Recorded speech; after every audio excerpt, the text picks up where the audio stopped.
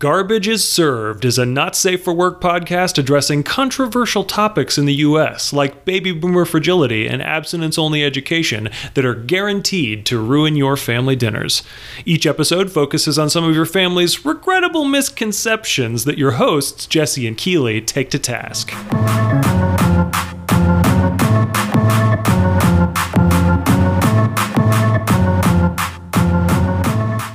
Jessi! I love that every episode starts with you sing-songing my name and me sing-songing your name. Well, it's good to fucking see you, Jessi. How are you? I've been watching 9/11 content all morning. I actually fell asleep watching Loose Change, and then I've been listening to some podcasts because today is the 20th anniversary of 9/11. I feel like I have more feelings about this than what I anticipated, which is a stupid thing to do. I think it's hard because at this point, we've lived through so many life-changing events.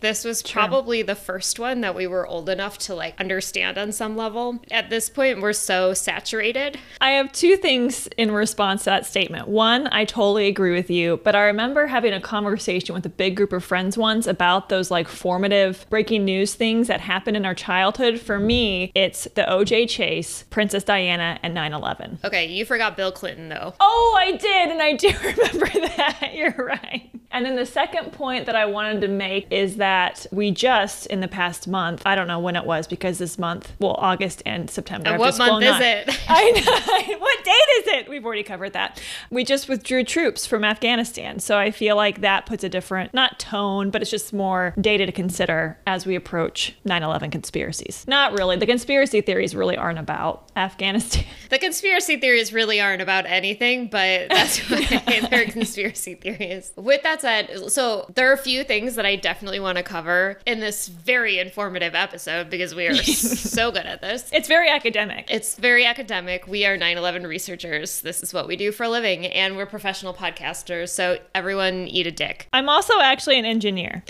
I told somebody I was an engineer last night. I don't know why. What I wanted to ask you, though, was what is your memory of September 11th, 2001? Where were you? What was happening? What are the pieces of those first moments? So it's kind of hazy to me at this point, exactly the true timeline of events as they happened for me, because I think I've read so much about it since then. But the snapshots that I remember from that day, I was in some classroom. I don't know if it was gym or what it was, early-ish in the morning, and my group of students were brought to Mrs. Ray's classroom. She was our social studies teacher, and she was a really tough teacher and a really straight shooter. Of the few teachers who've made me cry in my life, she was one of them, but she was also really awesome. And she was just the stern woman, but I remember her bringing us into her classroom and her being so shaken after the first plane hit the World Trade Center and her trying to explain what the World Trade Center was. And then the second plane hit and the tone of what she was saying changed because it went from maybe an accident to a terrorist attack. And at the time, it didn't hit home for me. I don't think it really became serious to me until I was home with my mom, and my mom was shaken. And up to that point, she really hadn't been someone who had talked news at length with her kids. And so she was really affected by it, and that's when it seemed really serious to me. So while you were in school, teachers that were actually talking about what happened, they were informing you throughout the day of the events. I can't speak for everyone at my school, but Mrs. Ray certainly was trying to inform us. I remember the really old TV in the corner of the room that you probably couldn't see today, just really tiny and boxy. We were watching it happen there when the second plane hit. Did you get pulled out of school that day, or did you go through the entire school day? I believe that we left school early. I thought about calling my mom and seeing what her memory was about this, but I feel like we did end school early, even though we grew up in Missouri, really small town, and I feel like part of the messaging from parents and teachers to students was hey, we're in the middle of the country. There's nothing here for terrorists to come and get us for. No one's going to attack my little town. But I do still think we left school early. There's a really wide array of responses that happened. Big agree. Almost as wide as COVID responses. So what about you, Jessi? What do you recall from your 9/11 experience? So I was in 8th grade at the time, and I was in first period, which was communication studies, which was a new class class that my junior high was offering. And this is one of those memories where I'm like, this is how I remember it. And I can like visualize it in my brain, but it seems like too fucking weird to be true. But we were studying news broadcasts. And my teacher meant to tape the news the night before. And so she was going to play that tape, but like something happened with the tape. And so she put on the live news. I remember nobody really knew what was going on. So my school made everybody turn off the TVs. They wouldn't tell us anything about what was happening. Wow. Kids were getting pulled left and right out of school. My mom worked at the library at my school, so I was there all day. But we like really had no idea what was happening. And I was one of the few people who actually got some information before they shut everything down. And I remember being like so confused. But it is interesting because living, you know, I was 20, 30 miles southwest of downtown Chicago. So like in a bigger metropolitan area, but like certainly not close enough to anything important where anyone would give a shit. But people were really fucking scared and they were like, they're gonna come to Chicago next. And I remember that was a thing. And I also remember going to my friend's house either later that day or the next day, like sometime early that week. Her neighbor put out this giant American flag that was like literally like the size of the front of their house. And it was kind of sweeping the ground in the wind. And I remember just being like in awe. That's so fucking cool. Because I had no critical thinking skills at this point. Do you feel like any of your memories have been changed over time, or influence is a better word, over time based on how we've been inundated with 9/11 information since then? I remember that one of my teachers in 8th grade made us write a journal entry. And she was like, you're going to want to remember how you feel on this day. And in my head as a child, I was like, shit, I'm going to do this every year. I think I did it like the next year and then never did it again. Still, you maintained it for a whole year. I think that's a little bit impressive for a 13-year-old. 2 whole journal entries. But I remember linking together because after that, my dad lost his job. That all tied to September 11th in my head because it was like September 11th, war, the economy. No, I really want to talk to people who are older to see how my experience matches up. My memory of last week is iffy, so I'm sure 20 years ago, it's definitely suspect. Crystal clear. Yeah, I would like to find someone to corroborate my thoughts. Well, it's a hoax, so there's nobody who's going to be able to do that for you. Okay, really quick question before we do talk about the hoaxes. Maybe there's 2 questions, but the real one I have, Jessi, is how do you feel about 9/11 today? Wow, what a question you have asked me. I did. You don't have to answer, but I mean, I'm going to. I guess I don't feel great about it. What about you? Yeah, that was maybe a leading question. I've been thinking about how I feel about 9/11 and I put that question on you. So sorry about that. I feel so good. I feel like following 9/11, America was in a war in the Mideast for 20 years. For me, pretty soon after, that's not true, 5 to 10 years after 9/11, while we were in this war, I started really asking myself, what about the lives that are continuing to be lost from U.S. service people, and particularly civilians that live in that part of the world? But it was really overshadowed by the ongoing, like, not human rights violations, but like the ongoing death. I kind of, not that I forgot about what happened on the day, but reading about these conspiracy theories also made me read about the lived experiences and the deaths of the people who did die on 9/11, and it made it fresh for me again. I remember like having assemblies in high school for people who were killed overseas. My high school boyfriend, like his cousin, lost his leg in Iraq. And so like there were actual physical casualties that we got to experience. And it definitely feels warped in my mind, but it is like this weird, sad, big thing. And what's funny is the wrong word, but what's funny about the conspiracy theories, some of the theories like almost seek to address that discomfort that comes up, then just go so far off track that you're like, the fuck? I found myself having some sympathy for some conspiracy theorists today, not because of what they believe, but I think I understand how they get onto the path of believing outlandish things. It's like they're trying to reconcile how bad things happen to good people, and it can't be the answer in front of them. There has to be some like evil in the world or something intentional that's making these bad things happen. And so I kind of have a little bit of empathy. They also go way off the rails in a really dangerous way. So glad you brought this up, because to tap into a theme we always bring up, that really sounds like God and Jesus Christ and Satan. Like, there are a lot of like Christian themes to that. Good versus evil, right? The eternal battle, man. Well, what was it that Bush said too? Like, if you're not with us, you're against us. If you fool me once, shame on you. If you thick. His exact quote. Actually, when he found out about the September 11th attacks from his chief of staff, he said, "Suck my dick." Mr. Carter, was that his chief of staff? Suck my dick. Before we get really, really into the conspiracy theories themselves, one of the things that I want to do to like better situate them was to provide the context of what like actually happened that day and to go over a bit of a timeline. One of the main conspiracy theories talks about like this building couldn't have collapsed at this time while like this conversation was happening. And so just to like clarify. I see all this work that you did for the timeline, and I'm eagerly awaiting for you to highlight it, and I might jump in with a few facts of things that I know, but I might not either. Please do whatever feels good to you, my friend. All right, so we know that on September 11th of 2001, 19 Al-Qaeda terrorists, Al-Qaeda, Jesus fucking Christ. We're from the Midwest, it's fine. Yeah, I'm from the Midwest. What do you want from us? Okay, so 19 Al-Qaeda terrorists hijacked 4 planes. 1 crashed into the Pentagon, 2 into both of the World Trade Center towers, so 1 into each tower, and then 1 was crashed into a field in Pennsylvania. It struck me how young all of them were. Most of them were young 20-somethings. I think the oldest one was 33, and 4 of them were pilots, but the others weren't. They were just kind of like the heavies, you know, the muscle. The muscle. Thank you for that. One of the things that I kept asking myself was, how do you mentally get there? Because I think it's really easy to be like, those extremists, they like, a lot of the commentary after the attack happened was like, why do they hate us? And it's like, well, we're pretty hateable, and we're not accepting our own accountability and like the events that led up to this.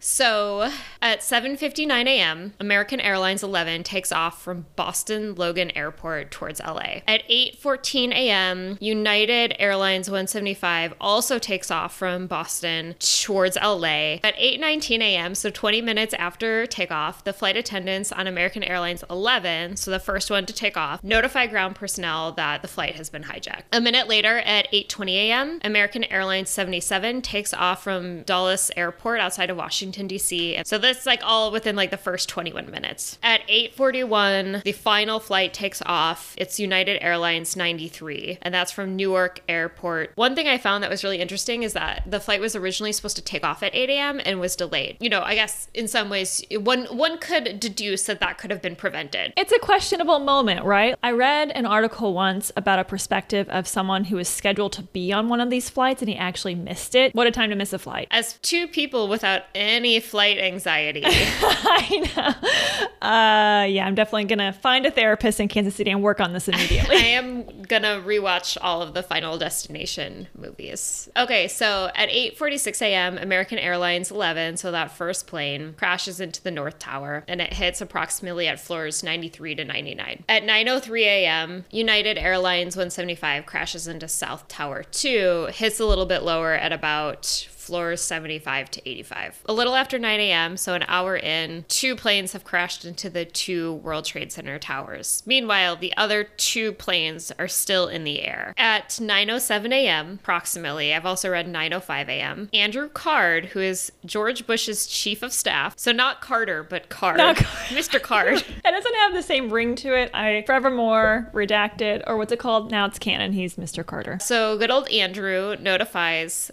George W. Bush that a second plane hit the second tower. Because Georgie knew that the first tower had been hit. Everyone thought it was an accident at that point. Right. They were like, well, that fucking sucks. Which makes sense. I probably would have thought the same thing. He whispers into his ear, he says, a second plane hit the second tower. America is under attack. And this happened at an elementary school in Sarasota, Florida. Pregnant silence, yeah. Yeah, I wanted to share that specific quote because that is also a conspiracy theory that we could talk about later.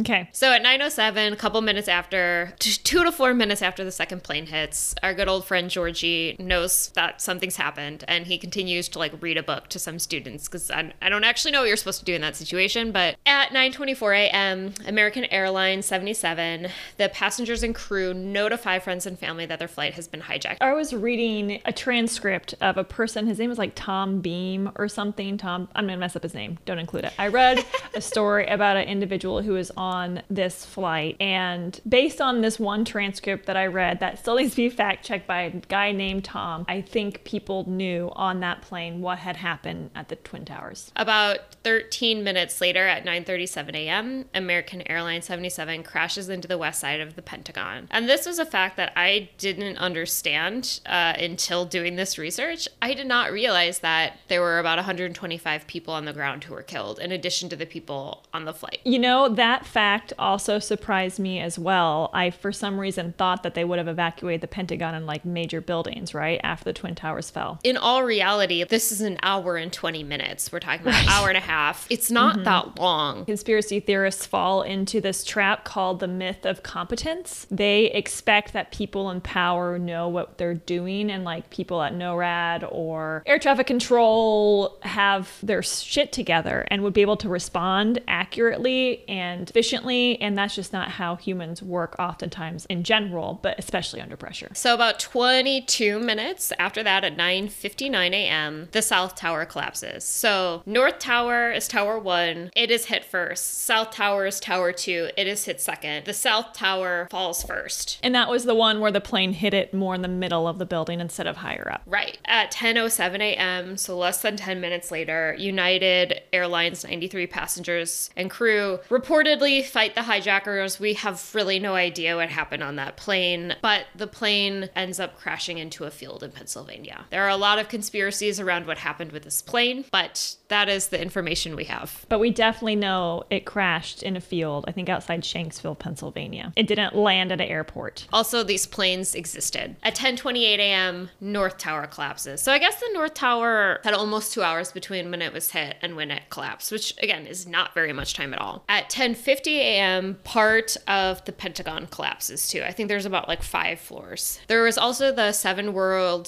Trade Center that collapses much later in the day, and there's a lot of conspiracies around that at about 5:20 p.m. I mean, those are giant buildings to come down. Debris from those buildings, I'm sure, affected so many buildings next to it. They didn't finish removing debris until about 2002. There was a big push for a recovery effort. Even before the buildings fell, a lot of firefighters, first responders were sent to the towers. A lot of them were killed. That's horrifying, knowing how many thousands of people worked in those buildings and were in that area. In my grad program, we had to do a project on 9/11, and the whole purpose was to look at how systems break down and how communication between New York firefighters, police, and other first responders, because it was so chaotic, how those systems in place just didn't work. So you would have first responders go to floors, get shut in, not be able to communicate with other people. Systems just failed. Very scary. This is going to be really fucked up, but it's just like, it was a lost cause. It killed a lot more people than it had to. On September 12th, the day later, Bush apparently declares war in some way. The enemy is the terrorists. On September 14th, so 3 days after the attacks, the authorization for use of military force against terrorists was passed by the United States Congress, and this essentially authorized the U.S. Armed Forces against, quote, those responsible for the attacks on September 11th, 2001, and any additional, quote, associated forces. The authorization granted the president the authority to use all, more quotes, necessary and appropriate force against those whom he deemed planned, authorized, committed, or aided the September 11th attacks, or who harbored said persons or groups. I'm sorry I read that verbatim, but it's like a quote of a quote, so fuck you. I'm glad you did. This piece I completely fucking forgot about. Yeah. In September and October, the anthrax attacks. And that was a big thing. I remember being nervous about that, which is ridiculous. You couldn't open your mail. It's coming to our doorsteps, the terrorists. They're sending us anthrax. Who the fuck knows what that was about? Yeah. I did not do any more research. October 7th, the war on Afghanistan begins. During October, Bush's approval rating increases to like 86%. So people are like, let's go to war. Fuck yeah. Yeah, Bush. On October 26th, the Patriot Act is passed, and this allows federal government to surveil anyone who they consider like quote unquote suspicious. In January of 2002, Guantanamo Bay is opened, and this is right outside of Cuba and basically allows so many human rights violations that happen. Yeah. It is still open. In October of that same year, so 2002, the Iraq resolution is passed, I guess, and it authorizes military action against Iraq because of Saddam Hussein. In November, the CIA begins drone strikes in Yemen and Saudi Arabia, so we're just like all over the fucking page now. Killing a lot of civilians. Killing a lot of people, yep. In February of 2003, that's when Colin Powell makes a statement, and I remember this, that Saddam Hussein is trying to produce nuclear weapons. Thanks, Colin. And then in March, so a month later, the U.S. invades Iraq. In June of 2004, the U.S. begins drone strikes in Pakistan. Somewhere in 2005 to 2009, the infamous documentary Loose Change is released. Version 1. But what I thought was interesting is the producer of the film, Corey Rowe, served tours in both Iraq and Afghanistan. It's true. I was listening or reading a little bit about the director, Dylan. Is that his name? Maybe. Probably. Dylan Avery. Sounds like a Dylan. Right? Dylan, Corey. It all makes sense. Fucking Corey. Before they made Loose Change, before it was published, I found a little tidbit that in 2002, Avery, when he was 18, he wanted to create a fictional theatrical film about a group of friends who discovered that the attacks on 9/11 were part of a government conspiracy.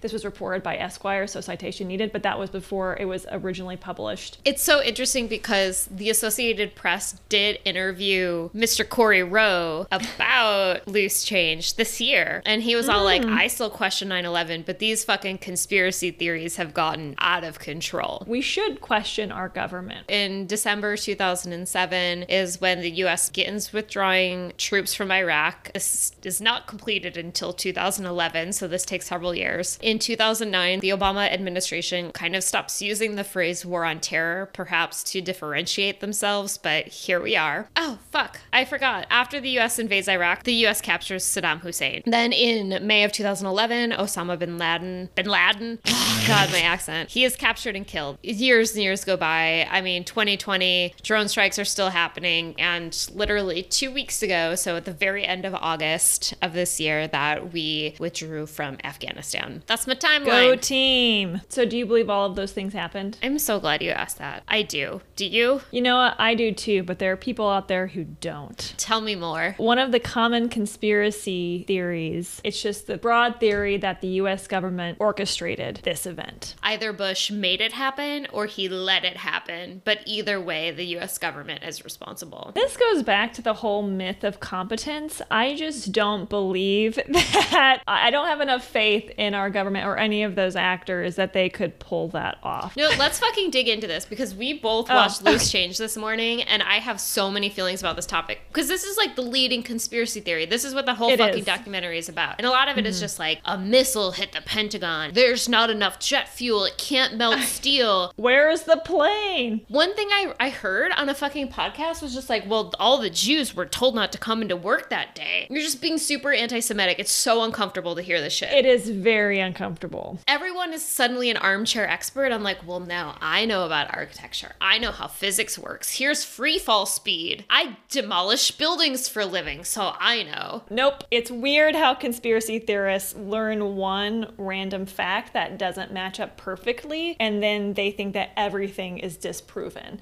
Like, the world is messy. There are going to be loose ends in anything as complex as this, and those loose ends don't mean that your wild conspiracy theory is true. On that note, one of the things that happens in the documentary Loose Change, basically they're pointing out there were drills happening around the area, like any defense mechanisms that would have normally been in place were not in place that day. And so for that reason, this whole thing was orchestrated. But like, where's the data for every other day of the week? Is this like normal? Because I have no fucking clue. You've given me 1 day's worth of information. Right. I was reading, and I don't know if it was from NORAD, the North American Aerospace Defense Command, but that's who everyone expected to deploy jets to go take down these airliners with civilians in them, and they didn't react. And I feel like I read that they did eventually deploy jets, but the last policy that they had in place for this was from the Cold War era, and so the jets were actually going east into the Atlantic because they thought it was like a Russian thing.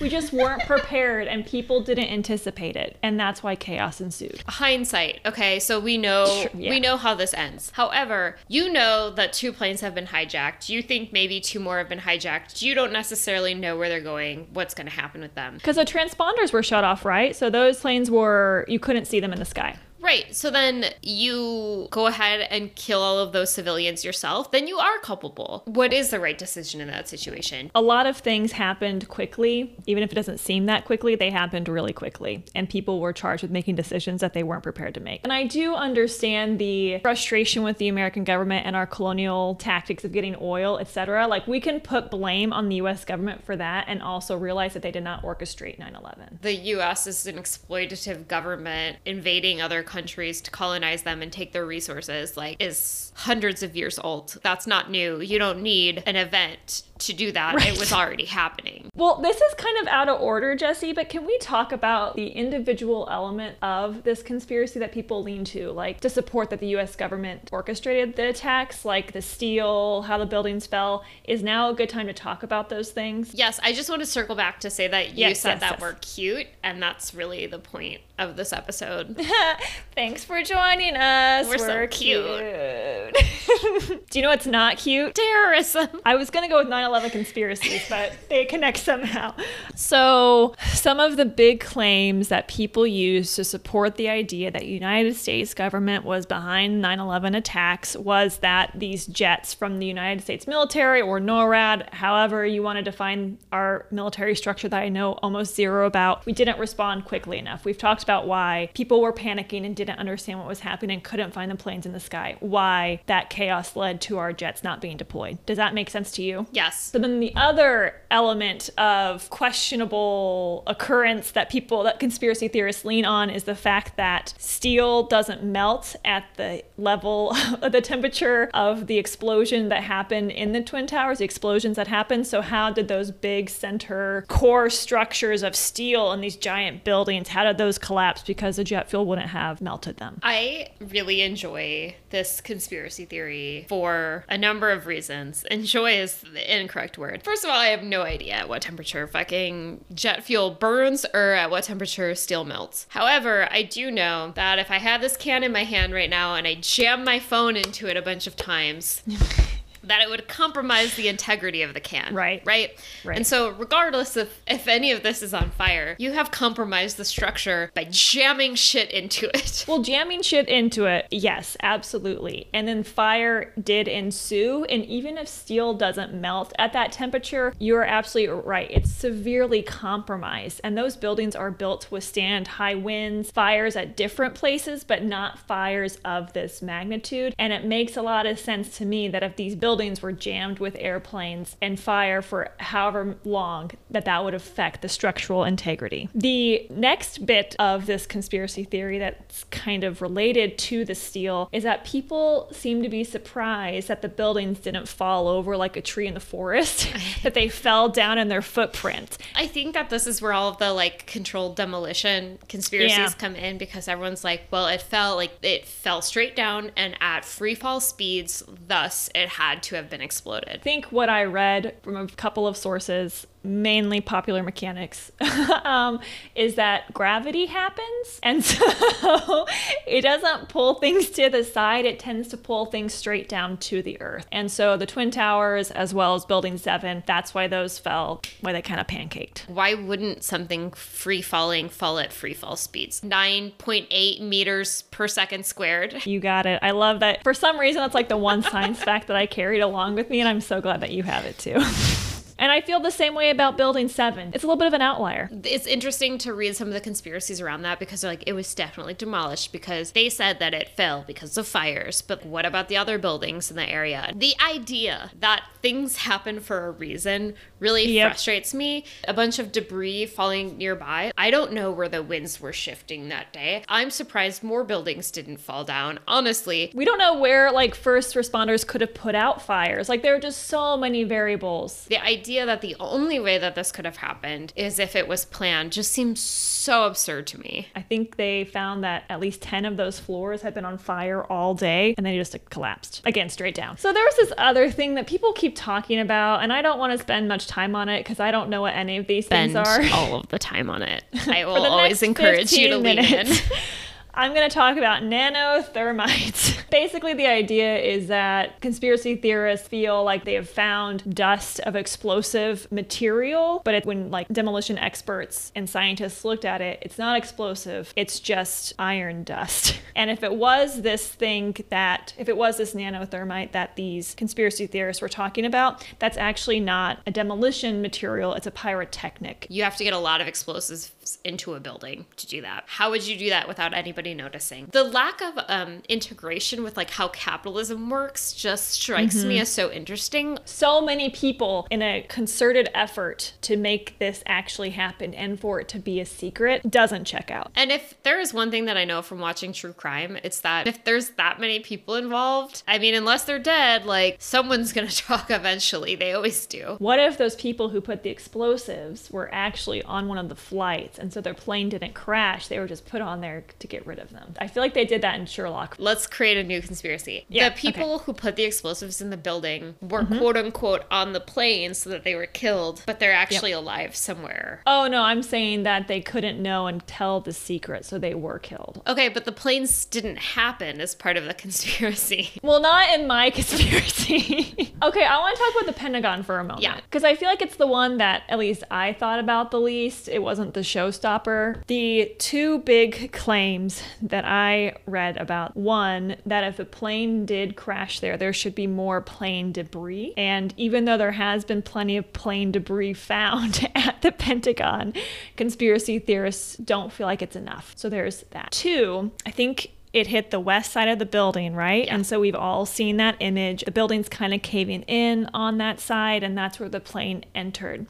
There's this famous photo of a side of the Pentagon. I think it's on the interior side of this big circle in the wall. Have you seen this? No, I haven't. Okay, and conspiracy theorists are like, it's not even plane size. Like, how did that happen? That's like, it must have been a bomb. Like the plane would have cut through and like in an old cartoon made a perfect plane shape.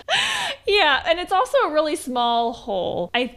I'm saying hole a lot and it's kind of distracting. But the point is, whenever something that fast and that big hits a building, there's going to be perhaps, maybe not always, but it's plausible that different bits of the building in different areas would be affected. And so this big hole is just where some part of the plane slammed through a different side of the building. Big object going fast, hitting another object, it's going to spread out. And so people keep looking at this hole in the wall saying that's not where the plane went, because it's not the famous one where you see all the building falling down, but it's just where part of the plane or something went through the wall. I don't know, like, what is the threshold for like enough debris that would satisfy anyone? Probably there's never enough. I want to hear more about this Back to the Future conspiracy theory. Originally, whenever we approached this episode, I think I was tasked with looking at some of the most ridiculous conspiracies. I found two fun ones. One was about Back to the Future. People think that Back to the Future predicted the attack. I'm not a Back to the Future big fan. Are you, Jessi? No. Okay, I've seen the movies, but I don't remember the correct titles for each of the movies because they're all basically the same. I only remember Biff. And I remember that Marty McFly, like, his mom wanted to get it on with him. I think it was his grandma. He like wants to fuck his grandma or something. Oh, weird. But Anyways, yeah, September 11th. In the first Back to the Future movie, the clock reads 9:55 at one point, and that just is 9/11 with the hands pointing to 9/11. And then there's a different scene where Marty McFly is like ambushed, or not attacked, but people come to him at Twin Pines Mall parking lot. A shooting takes place. I mean, it has Twin in its name. People link that to the Twin Towers. There's another clock in that Twin scene where the clock says 1:16 a.m., which is 9/11. I don't know how does that make sense? Oh, when you turn it upside down. See, this makes me think, I'm like, has there ever been a pair of twins that have called 911 to talk about like a tower? I don't know. Like you could find meaning in anything sometimes. Similar to a Prince song. Apparently there was a recording of Prince at a live performance before 9/11, late 90s, and he sang, allegedly, I got to go back to America. I got to get ready for the bomb. Osama Bin Laden, get ready to bomb. America, you better watch out. Did people not think that Osama Bin Laden was like a person before? He only exists. It's September. I believe that he was born in the 1950s and had maybe been criticizing the government, the US government, before this. And I think in popular culture, like The Simpsons, people draw on The Simpsons for having predicted, quote unquote, 9/11. So anyways, people look for meaning in anything and they don't want to believe what's in front of them because reality is sometimes scarier than we want it to be. There was another silly conspiracy that I found about the whispering in the air of Andrew Mr. Carter to Prezi Bush. In the time frame that Andrew Card whispered to him, he couldn't have said all of those words because those words take too long to say. That small thing, even if it's not true, doesn't change everything that happened immediately before or after that. It's just a loose end. Some loose change. But to kind of, I guess, wrap up the conspiracies. Please, yeah. There's like a whole 9/11 truth movement. Our favorite QAnon supporter, Marjorie Taylor Greene, has said some shit about 9/11 not being real. It's like now in the canon of like Holocaust deniers. Flat earthers. All of these people who believe the dumbest shit ever. You've probably taken ivermectin. They probably are taking ivermectin right now. So those are the conspiracy theories. I feel exhausted. Jessi, tell me how to ruin a family dinner. Here's my take. 9/11 conspiracy theories are bullshit. However, this type of thinking, that's not critical thinking, but like believing things that don't exist, has contributed to the shit that we're dealing with right now. Well, now COVID's fake. Now election fraud is happening. And I'm like, well, if you want to have a fucking conversation about the Electoral College, let's fucking have it. Sure. Your version of election fraud isn't real. And also, if you have such a problem with election fraud for the federal presidential election, like I feel like you would question elections at every level of government, right? How would you ruin a family dinner? Honestly, bringing up any of these topics or 9/11 in general, I think would ruin a family dinner. They're all heavy enough topics that, I don't want to talk about any of them with my family. Capitalism, a conversation about capitalism would also ruin my family dinner. Maybe like someone in my family cooking would ruin a family dinner. Dinner ruins family dinner. Is that our thesis? Family ruins family dinner. Ding, ding, ding. Okay, Keely, what are your recommendations? Okay, I think the only way to get better as a civilization is to have hard conversations, and I don't want to. So it is ruining family dinners is the solution. And to be more specific with my recommendations as it relates to the topic we're discussing today, it's making this like a difference between conspiracy theories and critically thinking and asking questions. You can question things and want to find answers while staying away from harmful conspiracy theories that aren't factually based. And I don't know how to quickly say how to do that other than learn about some experts and be okay to take some expert opinions. Yeah, I mean, except that you're not the expert of everything. Yay! What about you? Do you have any recommendations? There are conspiracies, quote unquote, that are real. And I think the first thing that always comes to mind for me is the Tuskegee syphilis experiment. Oh, God, yeah. Our government is fucked up. It does fucked up things. And so, like, instead of focusing on these really far-fetched conspiracy theories, why these buildings fell, it's like, could we divert that energy towards shit that we can solve and we can prevent? Why are we stuck on whispers in the wind when we have the largest prison population in the world? Right. I actually don't give a shit what Andrew whispered to George. I would like to stop mass incarceration. Well, I think that's it.